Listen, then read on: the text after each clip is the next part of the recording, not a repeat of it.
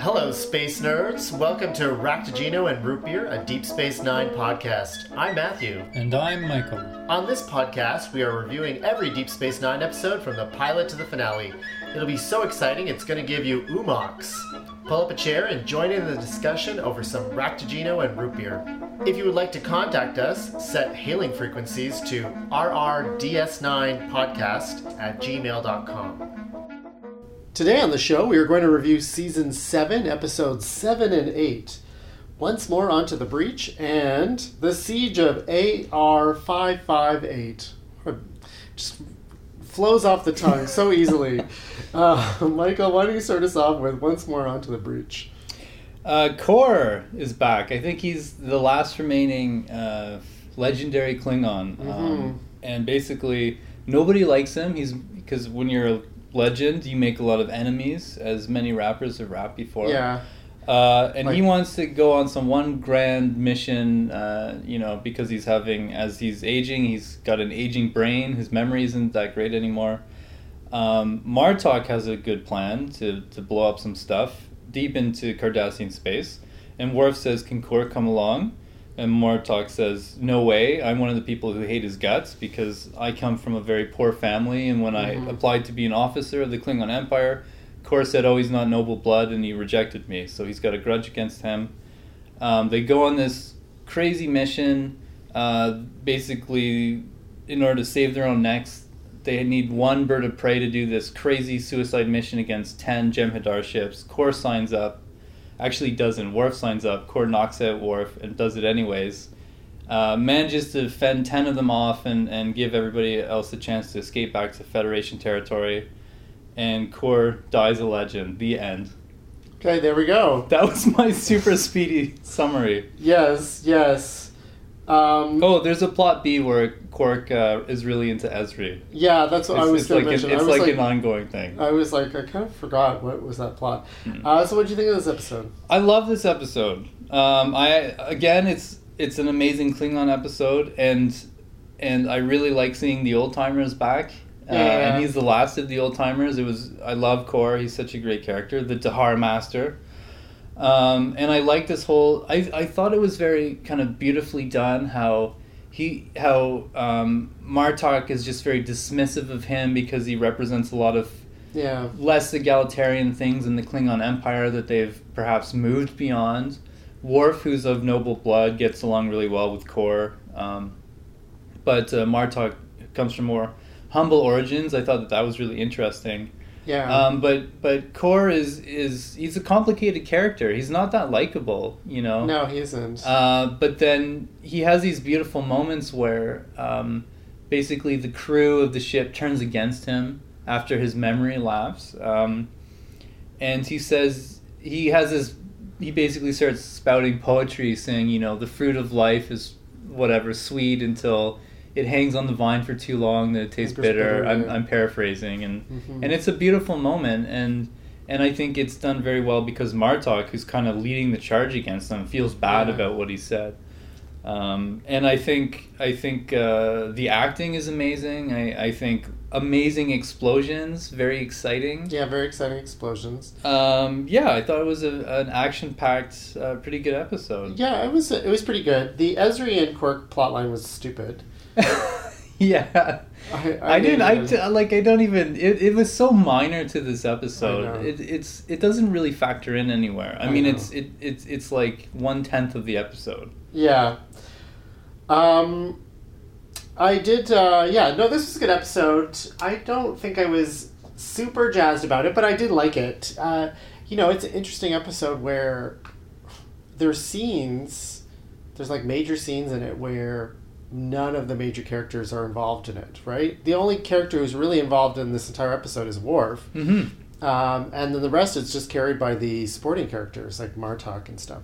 And so, and I like I like how they've shown a complexity to the Klingon relationships that goes beyond just, they like to kill each other, right? Yes. And that there's a complexity to their society that is, that's interesting, right? It's a character study, really, of Kor. Yeah. And it's also this idea that the Klingons are obsessed with becoming this legendary heroic figure, right? And getting into Sto-vo-kor.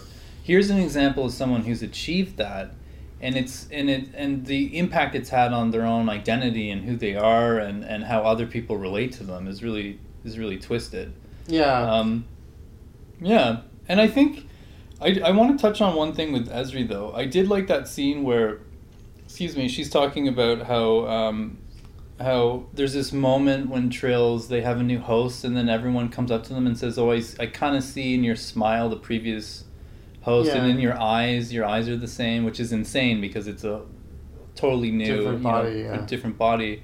But I thought that would have been an interesting comment on the actor replacing another actor, and people trying to read into it and constantly compare her to Jadzia. You're reading so much into this, Michael. I am, but I thought it was kind of a nice part to it. And I've said this in our last few episodes. I am an Ezri defender. Oh, I like Ezri, and I'm not so crazy about the character, but the actress, I think Nicole DeBoer, is doing a great job. She's great. Yeah, she has a lot of natural charisma and charm, and particularly with the kind of, she's been given a terrible task to complete. I mean, Quark is most fun when he's about profit. I don't like him when he's like in a love, sad sack, lovelorn puppy dog, because once again, you don't get plot lines. Like, there's so many plot lines right now about men being lovesick for women, in particular, someone Dax related. Like, it's just like everyone is just focused on Dax. Like, somehow she's this emblem of everything that could possibly be a symbol of womanhood. And it is so annoying to me. Like, whenever anyone's going, I love you, it's like, oh my God, just find another person to be interested in. Yeah. Someone who, might be interested in you too, right? Yeah. So, yeah, I was not that crazy about it. I feel like there's better things Quark could be doing. I would say Star Trek historically has never been very good at love plots. Yeah, I mean, sometimes they can be good. In particular, you know what? Whenever it's with Worf. Oh, except for Picard and Vash. That's my... I guess. That one's okay. I guess. Picard and Beverly Crusher. Picard has had some good romances. Yeah, I take it back. Yeah, like the Perfect Mate episode is one of my favorite episodes of Star Trek: The Next Generation. And that's an amazing episode. And that's about... Or Riker and Deanna. What am I talking about? Riker and Deanna, not so much. I like Worf and Deanna. I know everyone Worf and Deanna? Yeah, I know everyone was like, whatever, that doesn't make any sense. Yeah. I really liked it. But, the... Worf and Jadzia, to me, is the high watermark of the couple. Because I put that above O'Brien and Keiko. O'Brien and Keiko work well. Because you can see how they work together, right? And you can see how Worf and Dax go together. Yeah. The bottom of this is obviously Odo and Kira, the scum on the bottom of this ranking. Yeah, is just why did they do that? I don't know. Anyway, it was such a Mulder, Scully, will they or won't they, that nobody really cared about, and then finally they did not, and then they. And I know if it had been, and this is the thing. No one has ever been The Office successfully did it with Jim and Pam, where they did the will they, won't they, and then they got them together, and it was actually still good even after they got together. They managed to kind of land that somersault. Yeah, but so often it's done terribly. I don't want to go way too far into the weeds, but there used to be, or I heard about the Writer's Bible for the X-Files, and it used to be that you could never, ever have Mulder and Scully kiss. Because if once he did that, it would destroy the entire show. Because all the chemistry between them just would disintegrate. That would be it. Yeah. And you'd ruin it. And I feel like in this case with Odo and Kira, that's exactly what happened. Yeah. Neither character is as interesting as they were apart. Yeah. And also the relationship between them still, to me, does not make any sense. Well, and it's also like a failure to appreciate that men and women can have strong relationships together that are not romantic. Yeah. I think one of the strengths of 30 Rock is that Liz and Jack never have anything romantic between them, and it's because it's about a work relationship, right? Yeah. And they kind of make jokes about how people kind of want them to be romantic, and it's like, no, there's nothing even remotely romantic about it. They love each other, but in a very platonic way, right? Yeah. And I felt that was the way Odo and Kira were. They loved each other platonically, but then they had to have this thing where we had to start imagining them having weird alien intercourse, and I'm terrified and horrified whenever they're together.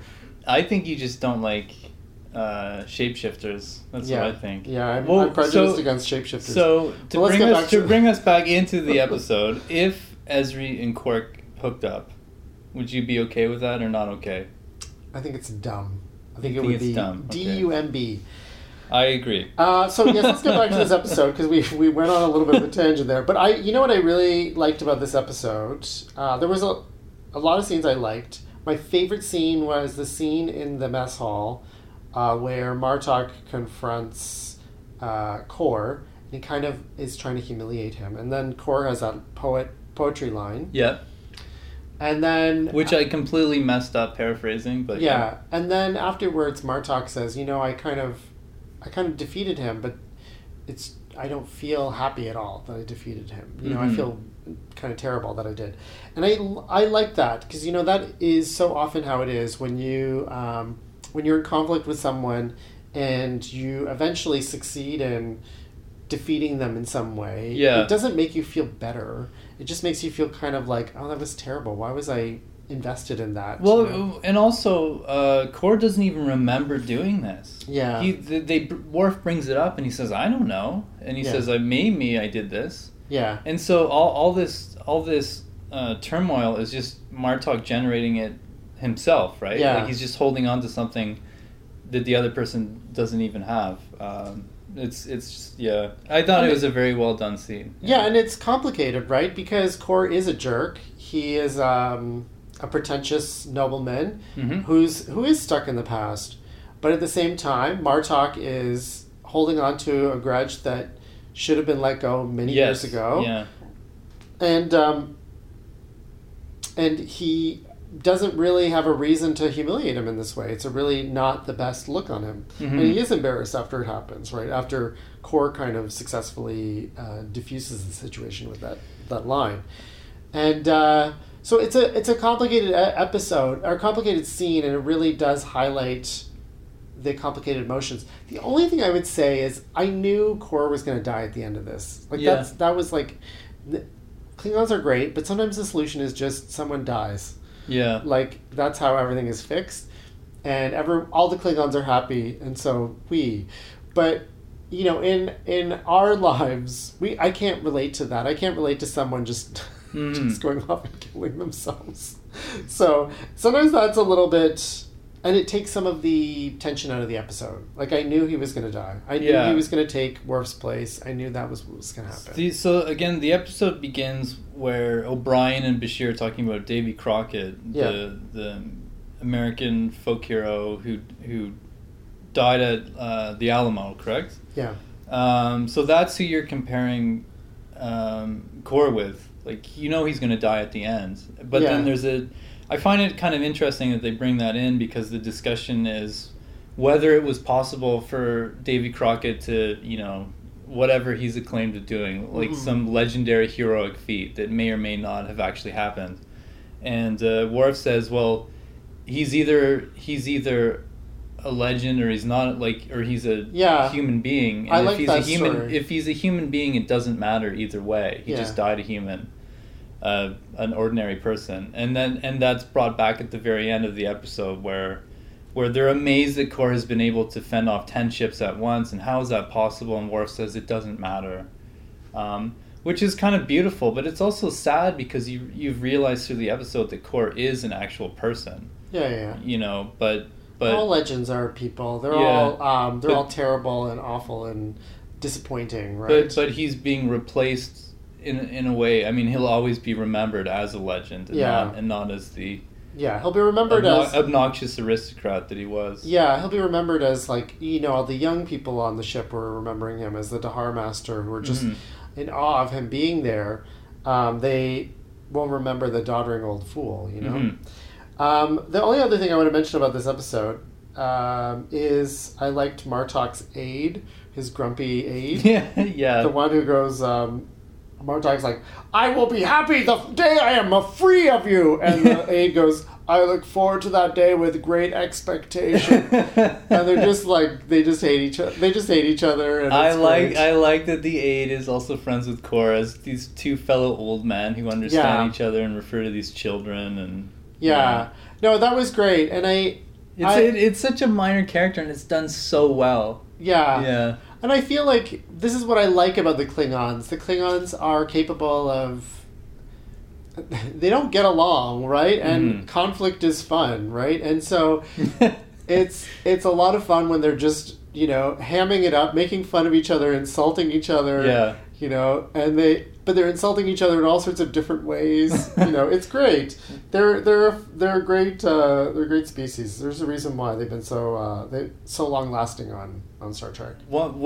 Before we move on, one tiny thing I want to mention, a highlight for me, was Worf on the bridge catches Martok's knife in the air and backhands Kor. Yeah. That was pretty amazing. And also the whole thing with Kor basically reliving, like, encountering Captain Kirk, right? Yes, like, yeah. Like, we're going to get those humans, Yeah. And that was fun too, right? Yeah, that was fun. Yeah, so the scene on the bridge where Worf and Martok get knocked out and then Kor is going crazy and you're like, oh my god, what's going to happen? That was fun. Anytime when there's any sort of, like, I don't know what's going to happen. It's exciting. It's just the ending I was, like, a little let down by. I felt it could have been more exciting. I loved it. So... Sorry, I will mention one last thing. I keep saying this. The Klingon iPads are really teensy. Have you ever noticed this before? They're, like, really tiny. They're like little iPhones. And they always look so silly in the hands of Klingons. I think it's funny because I think Klingons sometimes are kind of embarrassed by technology. I know. If they could just run around with swords, they'd be happier. Yeah, so they don't care about that. Yeah, it's like, and I love, they have to sign things, and he's like stressing about all this paperwork, and he literally has only 3 iPads in his hand.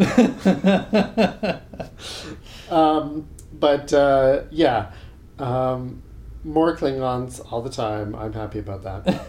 Well, let's move on to episode 8, The Siege of AR-558.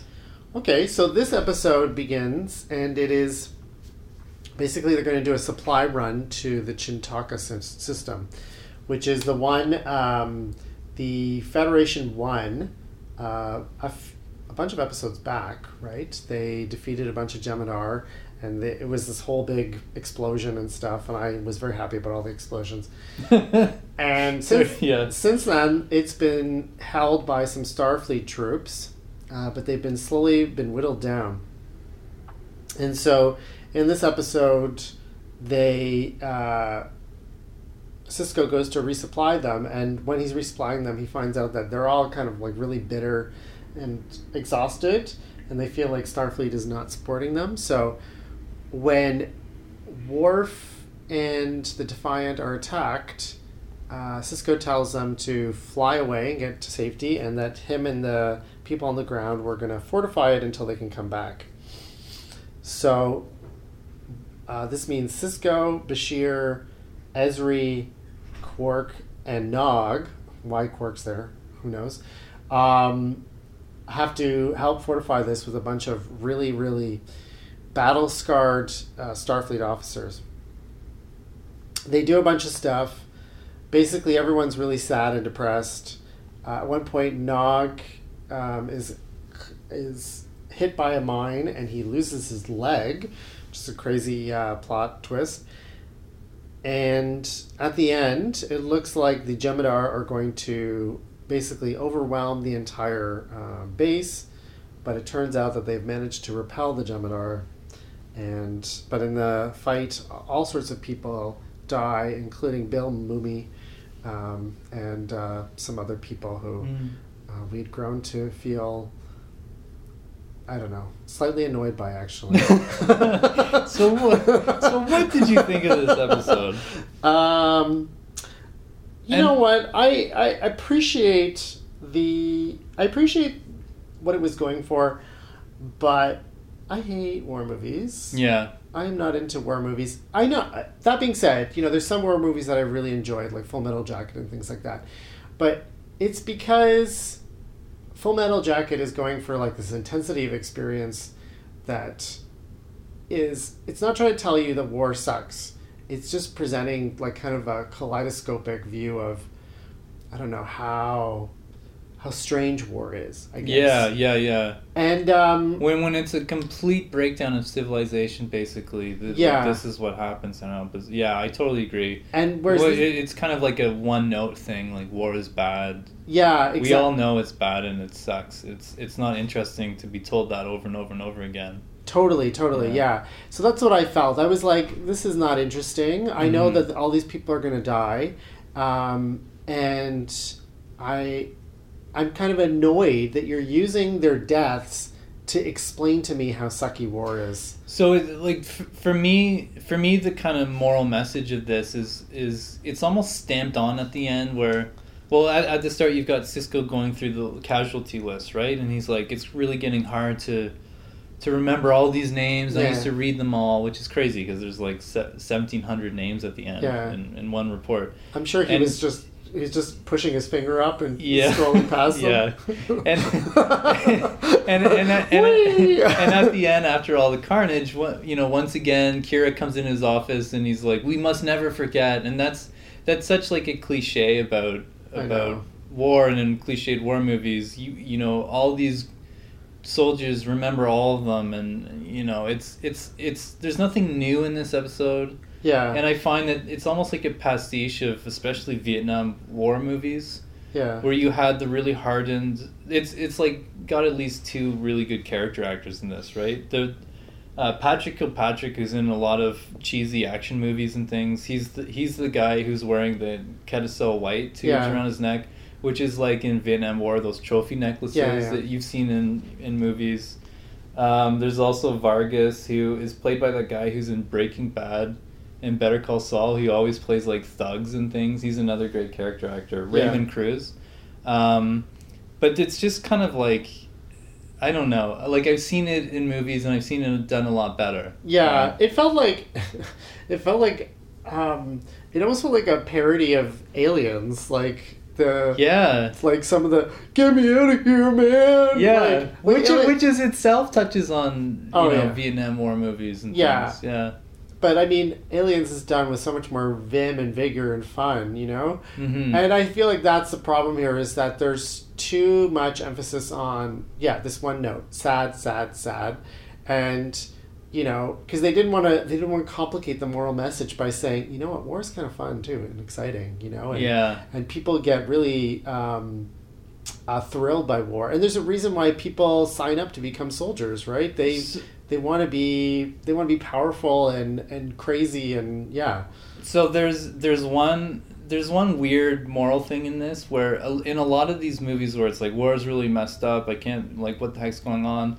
There's always an element where the grunt soldiers are fed up with the people above them, right? Which we see in this. They're like, they don't even care about us, which is, and they've put us on the suicide mission. We're abandoned. Nobody back home cares about us. And in this episode they start playing that, but then Sisko, who's one of the most senior people in Starfleet, he's heroic because he stays behind, and it's almost like it almost subverts it, because you have the ranking commander who is heroic because he decides to stay with them for a few days. It's bizarre to me. It is bizarre, and he was really a jerk when he first arrived. Like, if you were going on a supply mission and there's like a bunch of burnt out soldiers, you wouldn't be like, you're going to have to stay here a little bit longer, right? Mm-hmm. You'd be like, guys, you've done an amazing job. You're real. Like, you'd be like talking about how great they are. You'd be like giving them a really passionate speech, really trying to help these people feel strong and feel powerful. And he gives the worst speech to Nog after Nog has lost his leg. And Nog's like, is it worth it? And Sisko goes, I hope to God it is. Like, what? No, you say it was, you know? Yeah. Like, this person just was maimed. Yeah. You lie, you make up anything just to make them feel better. Yeah. I find that there's so many cliches in this that they don't dismantle or put a spin on it. Yeah. It's just one cliche after another. And it's, I don't know. One of the ones is Quark's position here. Is Quark to Sisko saying, like, you don't actually care about Nog, what are you doing? And Sisko saying, well, he signed up for this. This is what he wants to do. And I care about all my soldiers, you know? Yeah. I've heard this so many times, it's just, I don't know. And, and as you said, there's no new spin on it. There's nothing different or anything interesting about it. Mm-hmm. Why Quark was there in the beginning makes no sense. He was reporting for the Grand Nagus on the front lines. Why? Yeah. There is no purpose. There's no one to trade with on that planet. Mm-hmm. Why would he go to that planet? It's the middle of... It's like literally their only foothold in the Dominion territory. There is no reason for Quark to be there. There is no reason for Ezri to be there, for her to beam down. Mm-hmm. Zero reason. Yeah. And the only reason... Quark, obviously, the writers wanted him to be there to be like a foil for Nog so they could have discussions and things like that. Yeah. Which is fine, but that whole aspect of it was stupid. Ezri being there bothered me so much because her place should have been taken by O'Brien. Mm-hmm. Because they needed an engineer or whatever, and she suddenly has engineering abilities. Mm-hmm. And it's like, I hate when they do this, when they know that they want to start using a character and they don't have enough of a reason to use them, so they magically give them special abilities just to fit the plot. And it's like, no. Mm-hmm. No, she should be, like, sure, she was a engineer, like, whatever, 200 years ago. She should barely remember how to be an engineer. And it should be, like, ancient technology, right? Like, this is crazy. Yeah. So it is... That would be way more interesting. Yeah. But that was frustrating for me, it should have been O'Brien, but they just wanted to use Ezri because they just probably feel like they need to use her more. Mm-hmm. And then just this whole thing of, like, we're getting to know these characters and you know they're just going to die. Like, there's no suspense or any sort of, like... oh, you know, that one's gonna... Like, no, you just know they're all gonna die. Yeah. Like, that's the point of this episode, and you're just made to sit through it and, like, endure it. So we both give this a thumbs down? I think we both give this a thumbs down. You know, and I'd heard about this episode, and I was, like, kind of interested in by it, but I was, like... I was watching it, and I was like, no, this is not my thing at all. No.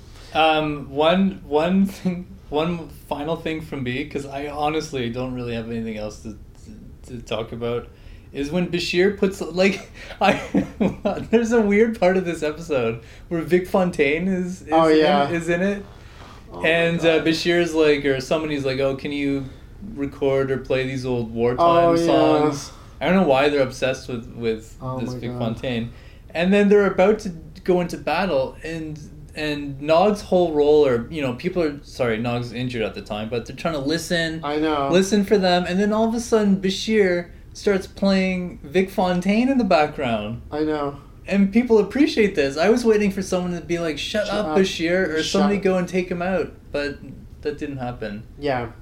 No, that made no sense.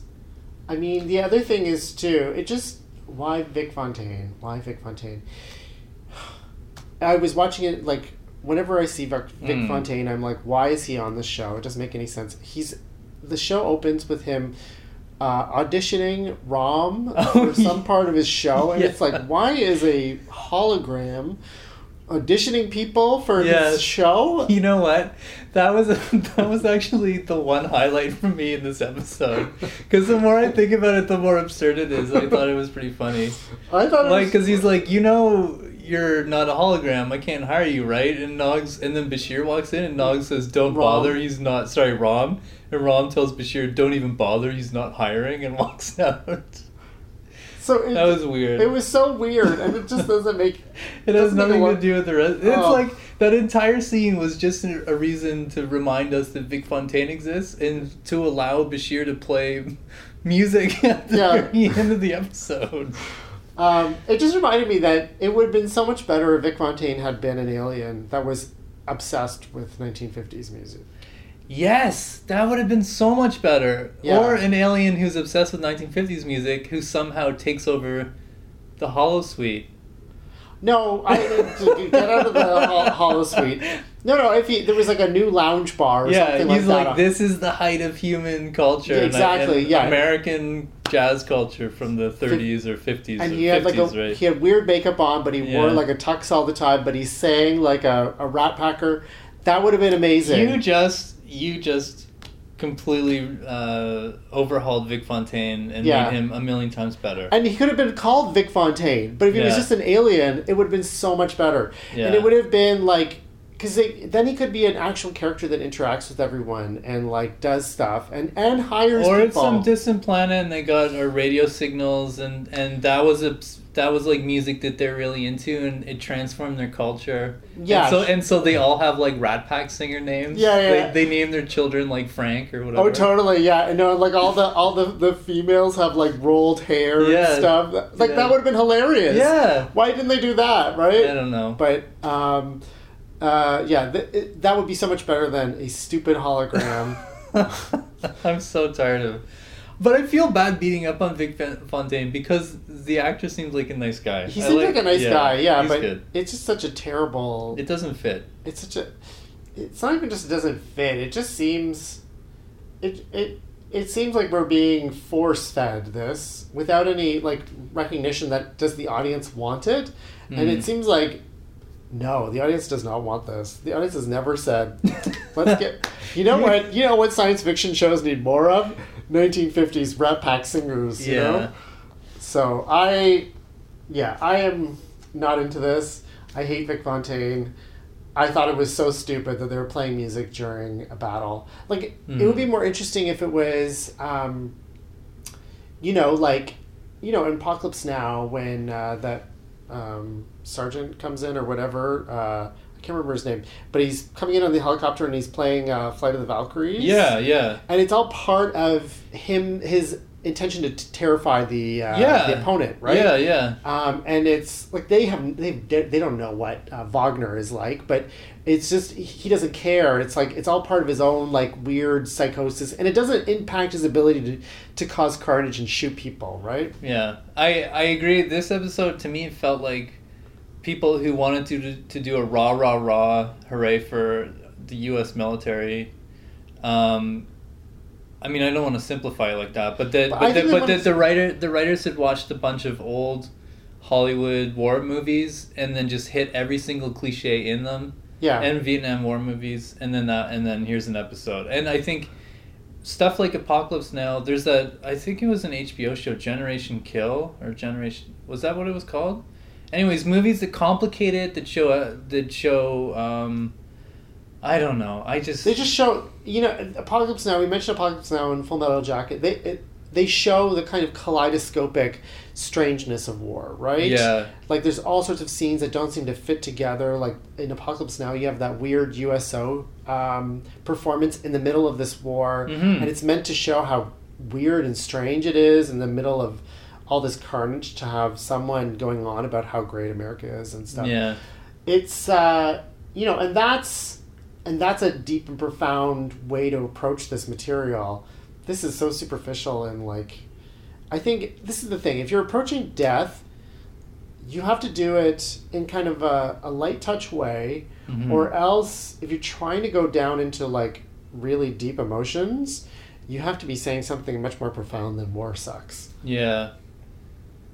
For me, the best stuff on war, as we've talked about, is just the absurdity of it. When it achieves that effect of the absurd, I think it's at its best. Yeah, I mean, we've talked about, Michael and I have talked about a book that we really like. Kaput? Kaput, yeah. That's funny. I was actually thinking about Kaput. And it's about how war creates these scenes and images that are so surreal and bizarre that It's kind of beautiful in a way, but also terrifying. You know, I was thinking about that book during this episode. I think because of Quark, where he was assigned to do this Frontlines report, and Kaput is written by this Italian-German writer, and he was basically a reporter. He was a journalist on the front lines, and because he was Italian, he was invited by the German army to go to the front lines in a lot of different places and write about it. But his writing is kind of half fiction, half reportage. You're not really sure where it stands and what's true or not. But again, it's beautifully written. I know this isn't a books podcast, but we moved there. Sorry, just read the book. Don't watch this episode. Read Kaput. Yeah, and just there's a lot. I mean, we're probably unfairly comparing this to the masterpieces of world literature and filmdom that have talked about war. But that's the thing.